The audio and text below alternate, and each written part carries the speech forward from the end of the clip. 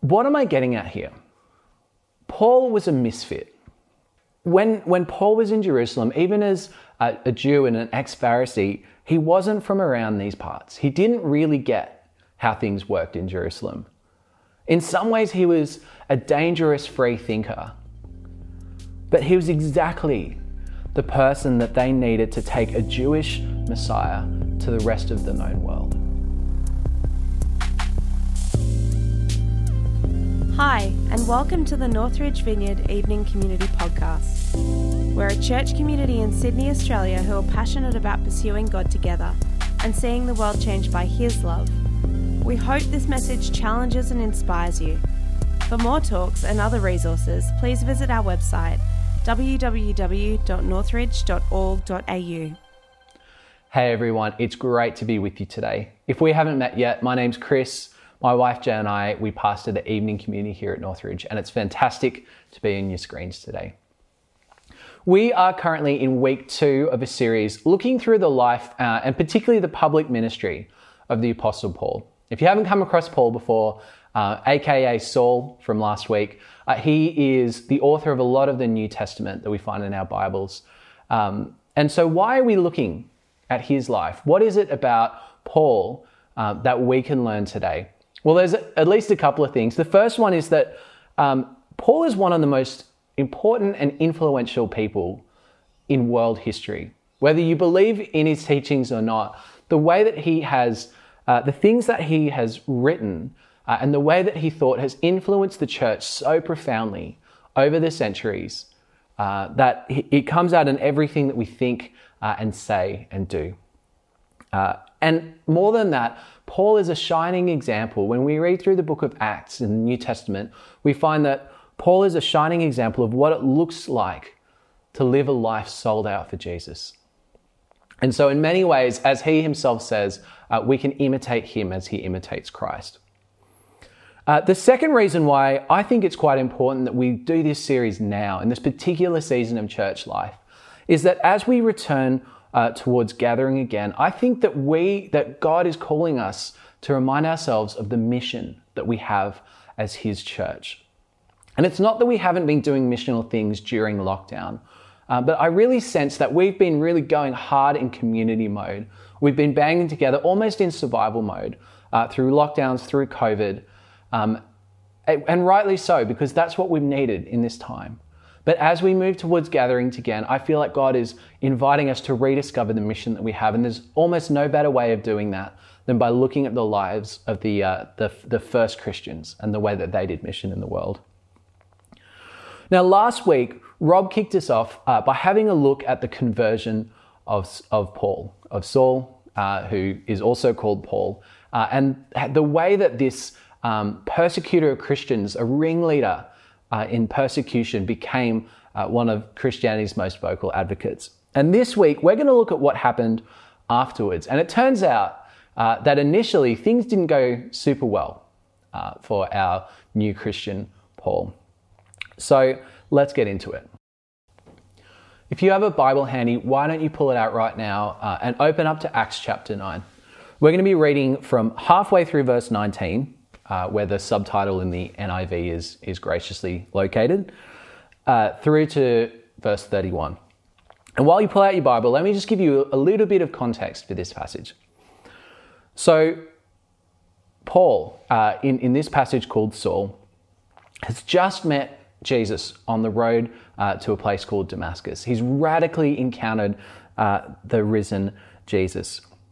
And after this encounter, he goes to Damascus. He stays with some of the Jesus followers who were there, who are all a little bit skeptical that their chief persecutor is suddenly among their ranks.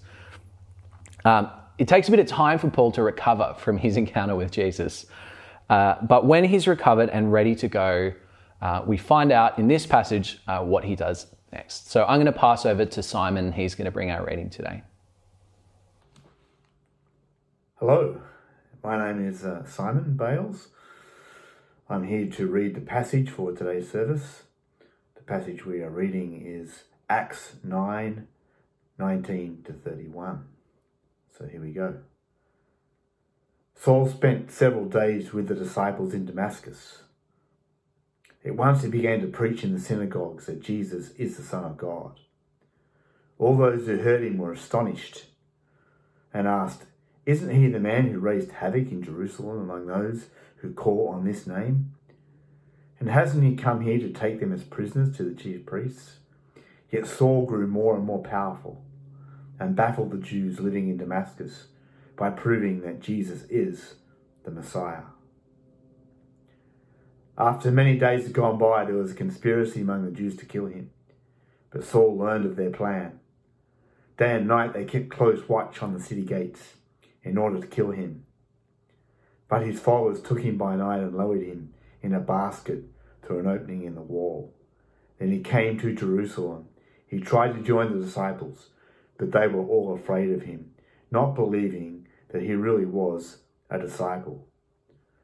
But Barnabas took him and brought him to the apostles.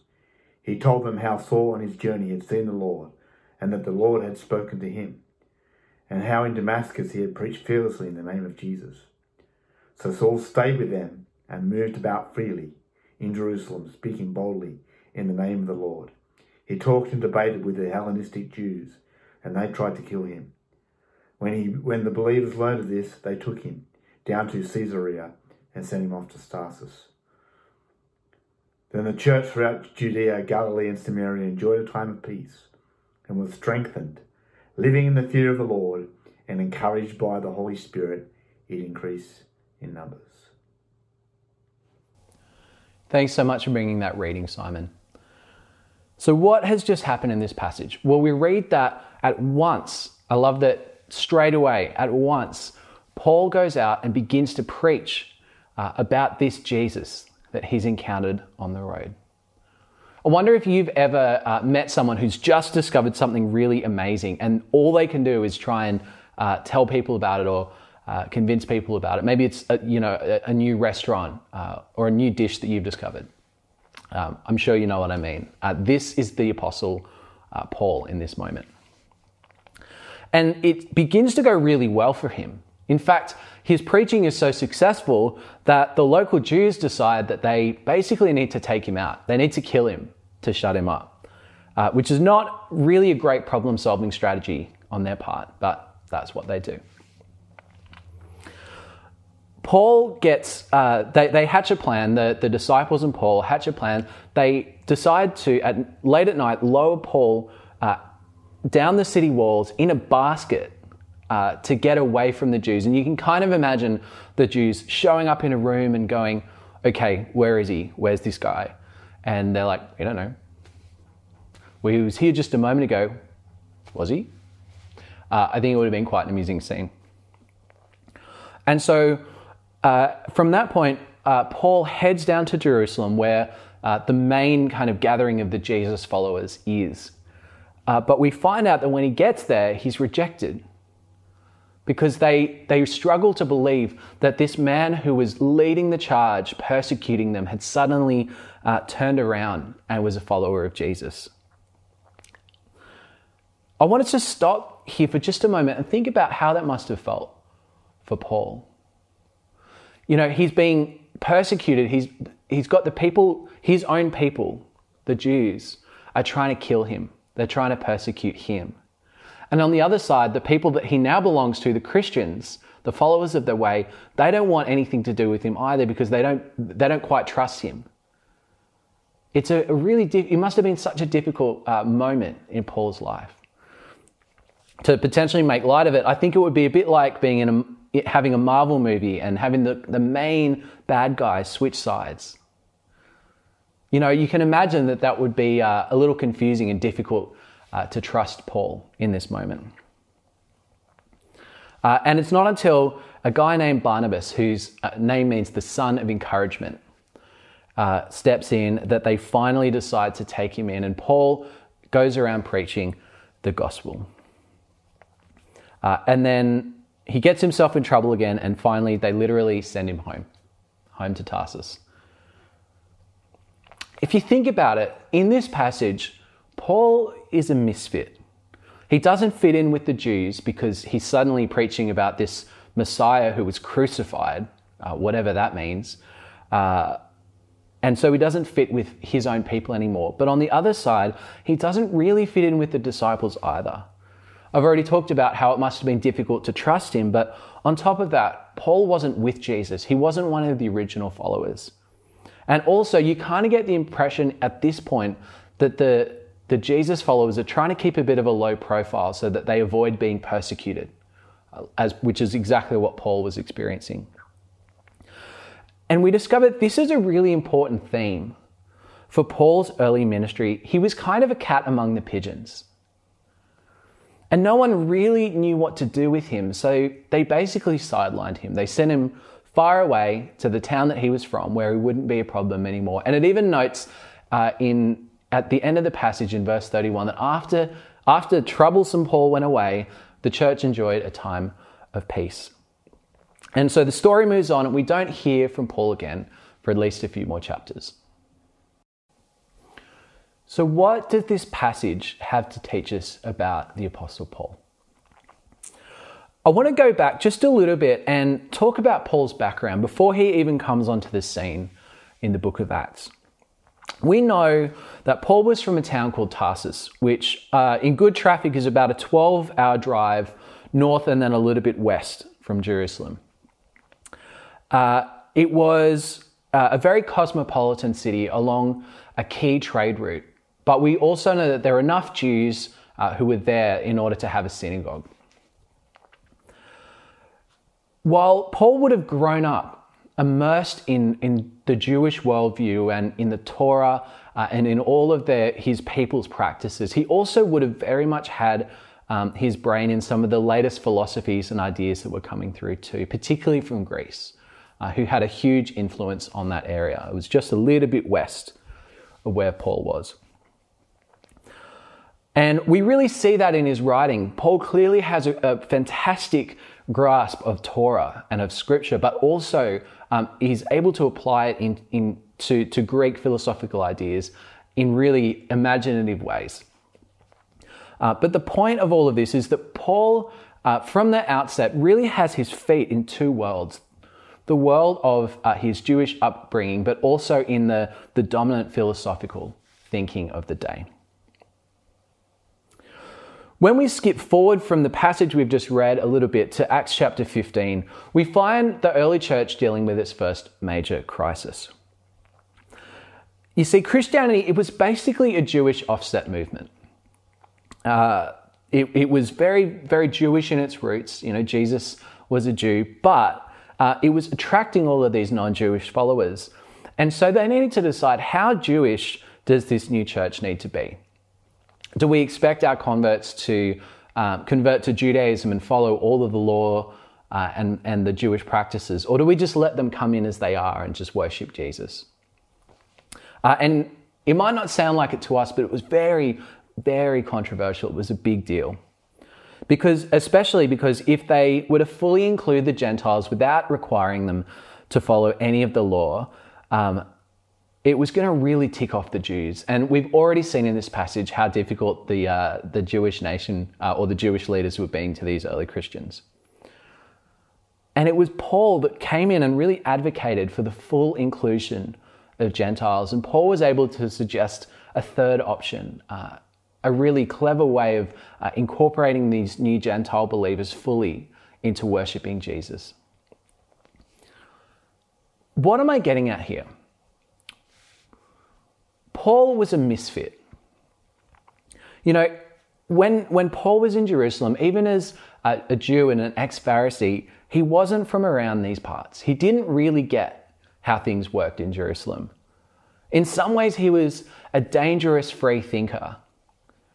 But he was exactly the person that they needed to take a Jewish Messiah to the rest of the known world.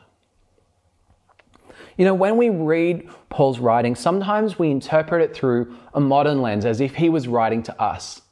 And clearly that's not true. Sometimes some branches of theology interpret it through a very 16th century frame of reference, as if Paul's main concern was writing about grace versus works. He certainly did address that, but that's not the main thrust of his teaching. You know, Paul was a Jewish thinker trying to figure out how to bring the Jewish Messiah, to the rest of the known world. And when we read through this lens, suddenly parts of his writing come into focus that just wouldn't make sense otherwise. Now that's great, but what does any of this actually mean for us? So we've discovered that in the early years of his ministry, Paul was a misfit. He didn't fit in, but that turned out to be an advantage for him.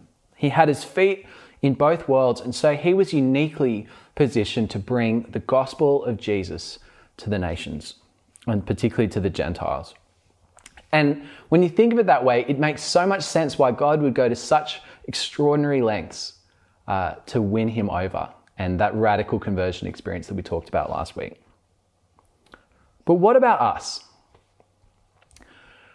I want to suggest that in our 21st century, post-pandemic, post-Christian, post-everything mess that we find ourselves in culturally at the moment, that we are supposed to be misfits as well. You know, it is so very easy to take dominant worldviews, things that the world tells us, and let them influence the way we live out our faith. But I think it's supposed to be exactly the other way around. I think that we're supposed to start with Jesus, start with our belief in him, and let that shape the way we view, understand, and interpret the world. Because if Jesus is the Messiah, if God is the King, then it all has to start with him. There's this fantastic passage I absolutely love in Romans 12:2. It says, "Do not be conformed to the patterns of the world, but be transformed by the renewing of your minds." And when we understand Paul's background that we've talked about just now, I think this passage hits even harder than it normally does. You know, Paul didn't fit in and he didn't need to. One example of the way that I think one example of this is the way that society at the moment tends to view beliefs in sets. You know, when we believe things, they come grouped together. So you have this one belief, which means that, you know, if you hold this view, then you must also think that A, B, and C. And what we do is we tend to put labels on these sets of beliefs. Conservative, liberal, progressive, pro this, anti that. And you know, even the label Christian is politicized now. It carries with it this set of assumptions that you must make about what it means to be a Christian.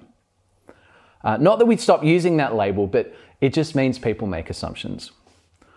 The reality is that's not actually how it works. You know, you can believe one thing over here, but have a very different view on something else. But the problem is it's so easy to get sucked into these camps and let the world's assumptions about what we're supposed to believe define our worldview. Another example of a way that I think we can sometimes be conformed to the patterns of this world, there's this belief out there that Christianity is meant to be just a quiet, private matter. It's, you know, having a personal faith is a really beautiful thing, but don't let it affect the people around you. The problem is you can't read the book of Acts. You can't get to the end of the book of Acts and genuinely believe that. You know, Christianity is supposed to be lived out in community. We're supposed to live it out together.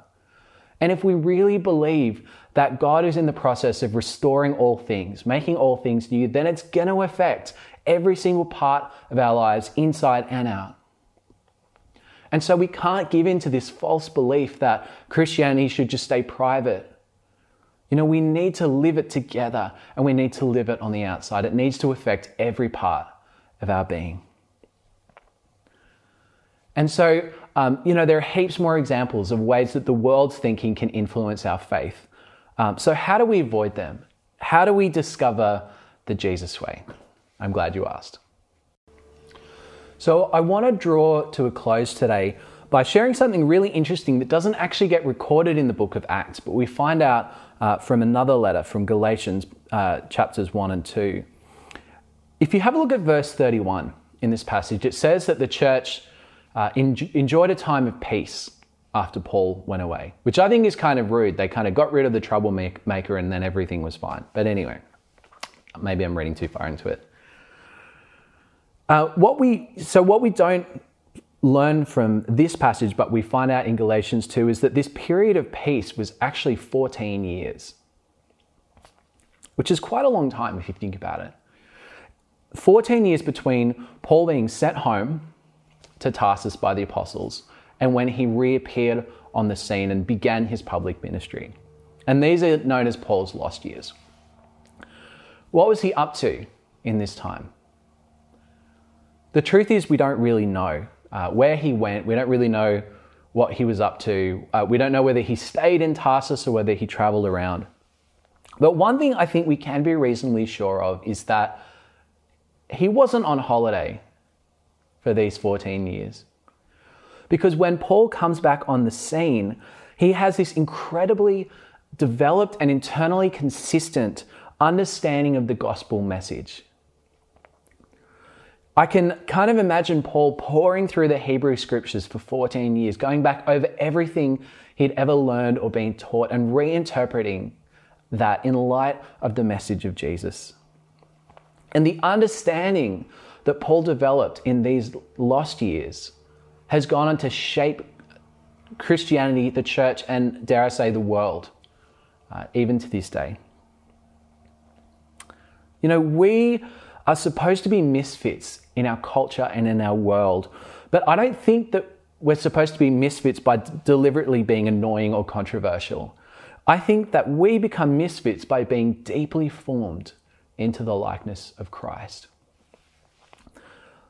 Do whatever you can to immerse yourself in Jesus, whatever helps you to encounter his presence, whether that's reading scripture, time in prayer, being outside, listening to the Bible in the car, whatever it is, whatever you can do to immerse yourself in the presence of Jesus, that's what you need to do to be formed into his likeness. And as we encounter him, we become like him. We stop conforming to the patterns of this world, but he renews our minds through his presence. And so, as we draw to a close, I want to leave you with just a few parting thoughts from this passage. The first is, don't lament if you don't seem to be achieving anything. You know, I wonder how Paul felt in those 14 years when his ministry wasn't having a global impact. But the thing is, I think that ministry on its best day is an overflow of character that is built in relationship with Jesus. I think our best work, our best output as Christians, it comes as an overflow of who we're made to be in Christ. And so, like Paul in those 14 years, relish in the formation process. Which leads me to the second point, which is don't desire influence before your time. Don't desire influence. Focus instead on being formed into the likeness of Christ. Focus instead on seeking his presence and putting relationship with him first. And he will lead you to have the influence or the impact that you desire to have. Thirdly and finally, don't panic when you're not accepted, even by your close friends. Don't panic when you don't seem to fit in anywhere, because you're in good company. Jesus wasn't accepted by his own people. In fact, they killed him for it. And yet he changed the world. Paul wasn't accepted, and yet he went on to change the world. His lack of acceptance became one of his greatest advantages. You know, for Jesus and Paul, their desire wasn't to be difficult or controversial or to not fit in. It was their deep conviction and intimacy with the Father that led them to have the influence and the impact that they had. So on that note, why don't I pray for us, and then we can get on with the service. Well, Lord Jesus, I want to thank you that when we don't fit in, when we're not accepted, that we're in good company. I want to thank you that, Lord Jesus, you had the courage to persist even when you were misunderstood. And so I ask that right now, for those of us who are feeling like we don't fit in or we don't feel like we're understood, I want to pray that you would give us strength and courage. And Lord Jesus, for those of us who feel obscure or like we're like Paul in those lost years right now, I just want to pray that you would just remind us of what you're doing in our hearts and the way you're shaping and forming us to have an impact on the world. And Lord, I want to pray that for those of us who are listening right now, those of us who are part of this community at this time, that you would shape us and form us to be people who have an impact for your kingdom. And so, Lord, in all things, we just want to praise you. We want to say thank you that you've gone before us. Thank you that we have the example of heroes of the faith like Paul to learn from. And I pray that you would continue to form and shape our hearts into your likeness. Amen.